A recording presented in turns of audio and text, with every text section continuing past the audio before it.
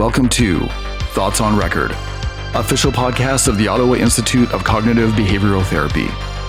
Each episode, we explore topics of interest to clinicians and mental health consumers from a cognitive behavioral perspective. I'm your host, Dr. P. Kelly. Just a quick note for the listener that this podcast was recorded March 27th, 2020, just a little over 2 weeks after the World Health Organization declared the COVID-19 outbreak a pandemic. Okay, we have Dr. Connie Dalton with us today. Connie is the clinical director of OICBT, and I thought it would be a good idea to have her on to maybe update us around what's going on at the clinic. We're obviously operating in some pretty extraordinary circumstances at the moment, circumstances none of us have really dealt with before. And I think we just wanted to get the word out with respect to what we're doing, how we are managing, and most importantly, how we're working to continue to deliver services to our clients. So, Connie, how are you doing today? I'm doing fine, and thank you for having me on. No problem.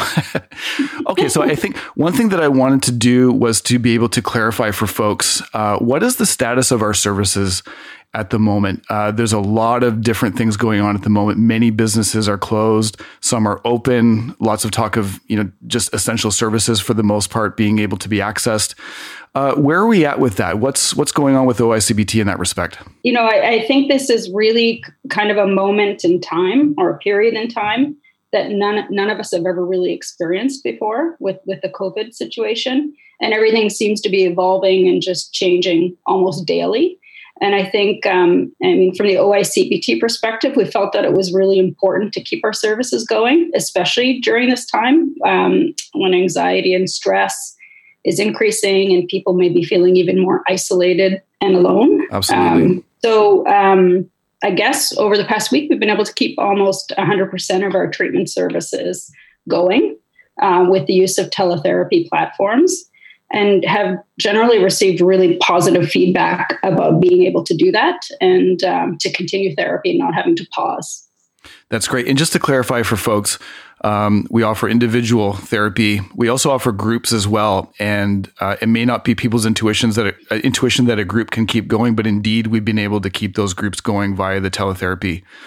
Yeah. And again, I've heard the same feedback as you, is that while it takes a little bit of adjustment, overall, people seem to find that it ends up being a good fit for them and they can still get the services that they need ultimately. Yeah, that's exactly it. We've also been able to keep, we have, as you said, Pete, we have individual and group therapy options for depression, for anxiety. We also have more intensive programming where it's more of an intensive outpatient program. And we've actually been able to keep that offering in place as well, and as well as our home and community services. So we can actually have occupational therapists using teletherapy to help people meet their functional goals. That's excellent. And I think that's going to become increasingly important as time goes on here. I had recorded a solo podcast last night just talking about the impact of or the potential for depression evolving over time with this. And I think where the opportunity for positive reinforcers has been really curtailed through all the social distancing, it's going to be important that people have the tools to be able to maintain schedules, routines, some sense of normality within what are very exceptional circumstances. Yes. If someone calls in today, Connie, are they able to do an assessment, or how does that process unfold for someone who's maybe new to us and looking to get services for the first time? What could they expect in terms of a process there? Right now, we don't have a wait list. So if you go on the website or you give a call to our essential intake, what would happen would be you would have a short screening scheduled, and then we would be setting up an appointment if it fits with a therapist. So you probably could be seen within a week as it stands right now. And just to clarify, any appointments would be taking place virtually via either telephone or video therapy. Yeah, that's an important point. So we've actually, like I had mentioned earlier about the past, just kind of transitioning everything over, we actually transitioned all of our services to teletherapy. So everything is provided remote right now. And so it would be scheduling a session over Zoom, actually. Perfect. And I believe with Zoom, correct me if I'm wrong, Clients do not need to sign up for Zoom or have an account. They are simply able to receive a link via email. They click on the link to join the meeting, and then it's a service that's encrypted point to point, so it's completely secure. Yeah, exactly. And I think it's you can actually, if you're using teletherapy, it's the client and the therapist, they can see and hear each other and interact with one another. I mean, you're not physically together, of course, but if you've ever used something like Skype or your computer or your Skype on your computer or FaceTime on your iPhone, it would be similar to this. The only difference is that we make sure our platforms that we use for teletherapy are more secure. And like you mentioned, they're encrypted to ensure that confidentiality is maintained and privacy. I know, talking with a few colleagues, they've been able to leverage their iPads to almost create like virtual whiteboards. So I think as we get, we've been using this platform for over a year, but I think this kind of circumstance is going to force us to get our A game going with respect to this. And I think there's actually quite a bit of potential. I wouldn't be surprised actually if our way of practicing changes permanently as a function of the circumstances that we're, adapting and coping with at the moment. Yeah, I agree. It's like necessity is the mother of invention. So I think we're going to come out of this in a different place and realize how creative and inventive we can be in the way we deliver services and be able to increase services to people who may not have access otherwise. Absolutely. I'm thinking of some of my clients who need to currently, they've been driving in an hour and a half, 2 hours in some instances from outlying areas, especially in Renfrew or beyond, close to Algonquin Park. So really, this is really getting me thinking about how we could deliver services in a different way that makes it more accessible. If you think about even just the cost of cutting down people's time and gas and any other resources they need to get here. For teletherapy, what are some of the things that people should know, perhaps with respect to evidence? Is teletherapy like the poor cousin of face-to-face therapy? Is there evidence to suggest that it's as effective? How is confidentiality navigated in a virtual therapy ecosystem? Yeah, no, those are great questions. I guess we could start with in terms of whether or not it works. So basically, we use the same empirically supported treatments when we're providing teletherapy as we would if it was face-to-face. Of course, we have to modify the way we're delivering it because we're not in the same room, necessarily physically in the same room. So it's the same treatment approach, but modified. And there's a good body of evidence to suggest that it works quite well. Keeping in mind that nothing works for everybody 100%. There may be some situations maybe where a certain type of intervention may not be as easy to do over teletherapy. And it's up to the therapist and the client to be creative about how to adapt the treatment to be as effective as possible. Excellent.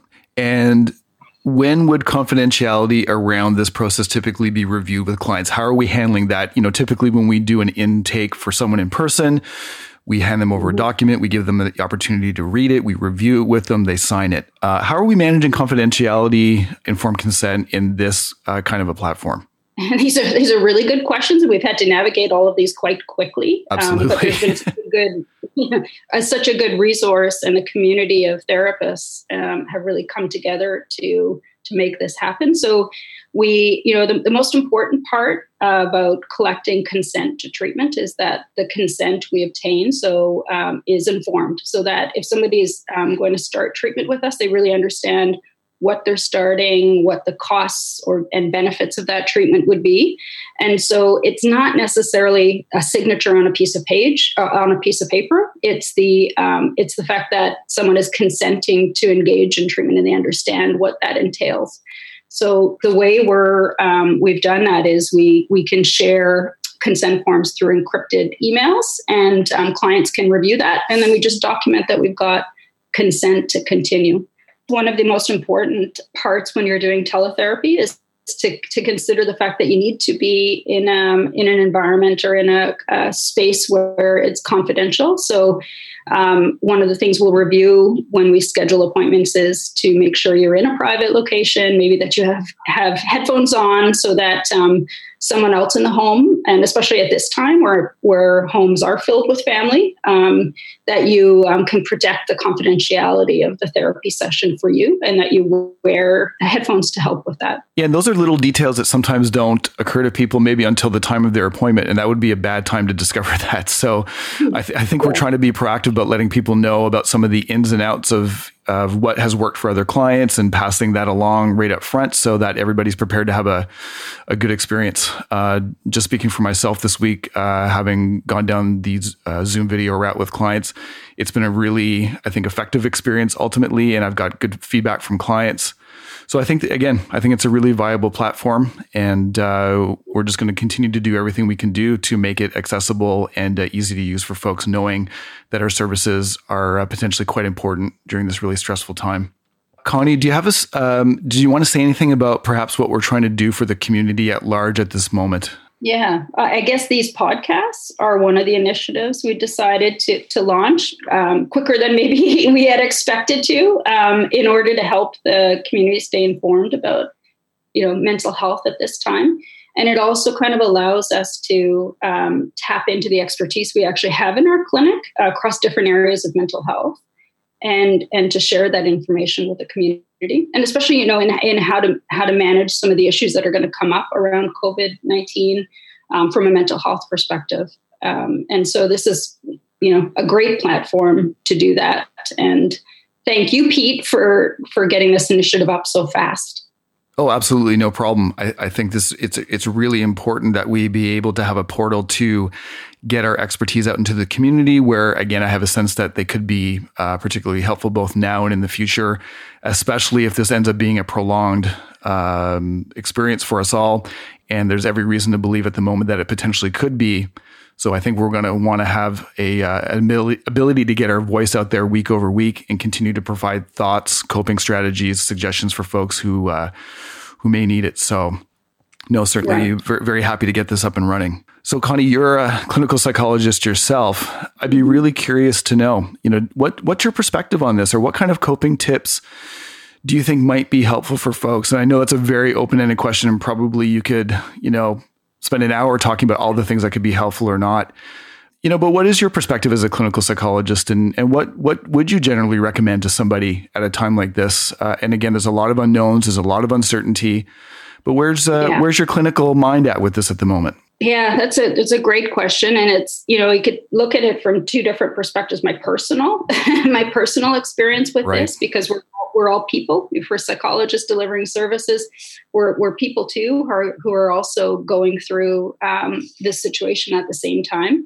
And then there's the therapist in me who can make recommendation. I guess they kind of dovetail, Right. So I can maybe speak to myself first, which is, first just accepting that right now anxiety around the situation is normal. And it's actually adaptive to feel a little bit of anxiety around the situation. It actually can mobilize us to take actions that we need to keep ourselves safe, to keep our family safe, to follow Health Canada guidelines, to do the things that we need to do just to be aware. And so I think from my own experience, it's been just kind of accepting that right now is going to be a little more anxiety provoking for all of us. And the strategies that we help clients with every day are the same strategies that we need to use to manage our own anxiety.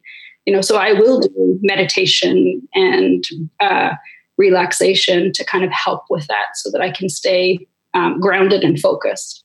It's such an interesting time to have this shared experience. And I really love the way that you put that. We're both people and clinicians at the same time. And I'm finding myself flipping back and forth between the two identities and drawing on one to inform the other on a continual basis. I've been finding it really interesting having chats with my clients this week, and it hasn't been all COVID all the time, but it's been a major theme of the discussions. And I imagine over time, as I have more of these discussions, as we have more of these discussions, that there'll be emerging themes of common concern that emerge. And I think one of my plans is to week over week do a summary of what I've been hearing from folks, what are the common problems that are coming up, and maybe speaking to some of the ways that those themes could be mitigated in some way. Yeah. But, it's hard to, no one has a crystal ball. It's hard to know exactly what's going to happen. So, again, we have our general coping strategies, but there may be very specific challenges that emerge that we have to navigate ultimately. I think one of the other parts that's really important, just personally, but also something that I recommend to clients as well and work through, is the idea that there's a lot of media, obviously, and media coverage right now. There's a lot of information coming at us, and that can be super overwhelming. And it's really important from just a personal perspective, from a general perspective, to be selective about the information that you're reviewing and kind of doing it in a way that you have a dose that's healthy for you in terms of reviewing and listening to what's coming up in the media. So one of the things personally I've done is, select a few websites that are reputable, that the data is accurate, and those are the sources to go to.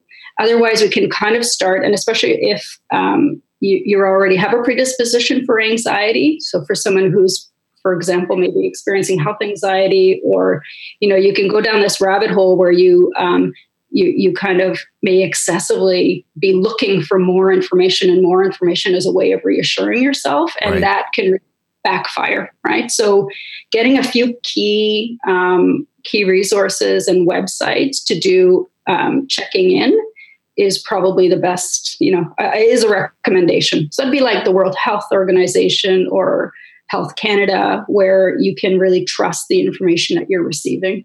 That echoes so much what I've been saying to clients this week, and really trying to get people to use some sort of filter algorithm where it's like, okay, are you going to do anything differently as a function of accessing that information? And if the answer is no, you might entertain not going there, right? Like just like you said, there's a dose that's required to keep your family safe, to make informed decisions. But after that, it's probably just generating a whole bunch of anxiety. You're getting all the downside of activation without any of the upside of being able to do anything about it. And it's going to leave people feeling helpless and anxious and all kinds of feeling all kinds of unpleasant things. That's right. And I also think at this period in time, we may see this situation as very, very different from other ones. And I think it's important to remember that, that there's a resilience. I think we may forget that we have coping strategies that we can actually use right now, and that there's a resilience that we can tap into, like as Canadians, but also just individual people, is that we can cope with the anxiety that's coming up, and to be careful about catastrophizing and going into what ifs too much, because that can also take us down a rabbit hole and increase our anxiety as well. How far should people be looking out into the future right now? Would you recommend day by day, maybe a week max? Like, do you have a sense of what's helpful right now? Because people want to plan, but we also don't want to encourage people, like you say, catastrophizing, going a year out, imagining the economy being destroyed and all these things which haven't happened yet. What are your thoughts on that? I mean, right now, I think probably all of us are dealing with the things as they just come up day to day almost. Everything, right. The information is coming in so fast paced, and we're taking that information in. And then I think our community as a whole is then we have to respond to it in terms of what our next actions are. And so we really I don't think have a sense of where we're going to end up in a month. We may not be self-isolating anymore, or we may still be self-isolating. So there's a lot of unknowns that I just don't think we have the answers to right now. So would it be beneficial to kind of go there? Probably not, to start thinking about a month, because we don't know. No, I totally agree. I mean, I think it was just over 2 weeks ago that a few of us had got together after work to have a drink together as we all went our separate ways for March break. And, we had some sense of where things were. There was some sense that things were intensifying, but man, I could not have predicted that we would have ended up in this place two weeks later. So who knows where we're going to be in another 2 weeks. I think that actually makes a great case for, on some level, not worrying about it, right? It also makes a great case for not worrying in general on some level, because if you think about it, 3 months ago, who was worried about this, right? Yes. So it's typically precisely the things that you're not worried about that end up causing you problems, not all the things that you do worry about. So anyway, there'll be a lot of interesting perspectives for people to gather from going through a situation like this. Ultimately, I think there is an opportunity, both for us as individuals as well as us as a society. And I truly mean that not as just sort of a positive thinking, mollifying unpleasant emotions. Like, I really do feel, handled in the right way, there's an opportunity to come out on the other side of this with a really rich sense of community, and then also a sense of resilience as well.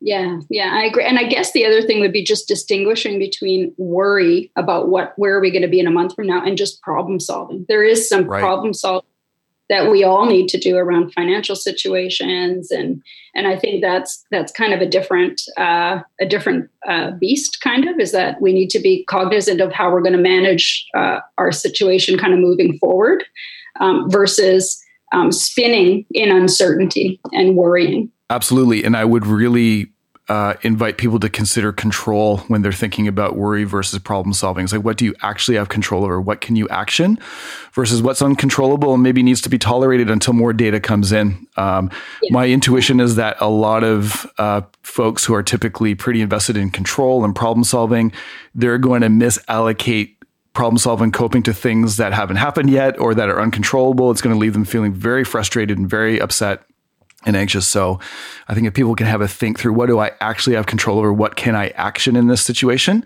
Like, go all in on the things you can control, but the things that you can't, that's where you can leverage mindfulness, some of the more acceptance, commitment, therapy type principles, which I may talk about in another podcast. But in any case, Connie, was there anything else that you wanted to speak to today? It's okay if not, but I just wondered if you had any parting thoughts, or if there's anything I had not covered, especially from an OICBT perspective. Is there anything from an organizational perspective that you wanted to make sure that we were able to put out there if we hadn't addressed it already? Yeah, I guess there's maybe one other thing. Sure. We talk about the offerings that we're going to be at OICBT. We are looking into, besides the podcasts that we've started to kind of connect with the community, we're going to look into offering short group and individual therapy sessions focusing specifically on anxiety related to COVID.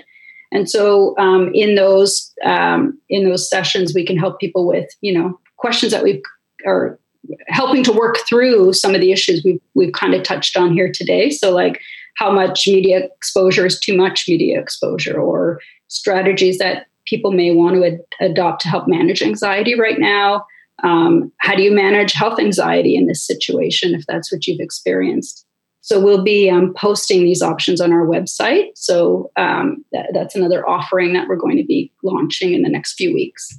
Excellent. I think that's a really good idea. On a personal note, I just want to thank you for all the work that you and Dr. Rousseau have done this week and last week. I can't even imagine or begin to imagine all the hours that you and Dr. Rousseau have put into mobilize the clinic into essentially transitioning in 1 week from a in-person primarily based clinic to a virtual clinic. So that undoubtedly that has been no small task. So thank you very much from a personal perspective. And ultimately, I think this will be very helpful to the community as well. So thank you for that. And thank you again. No problem.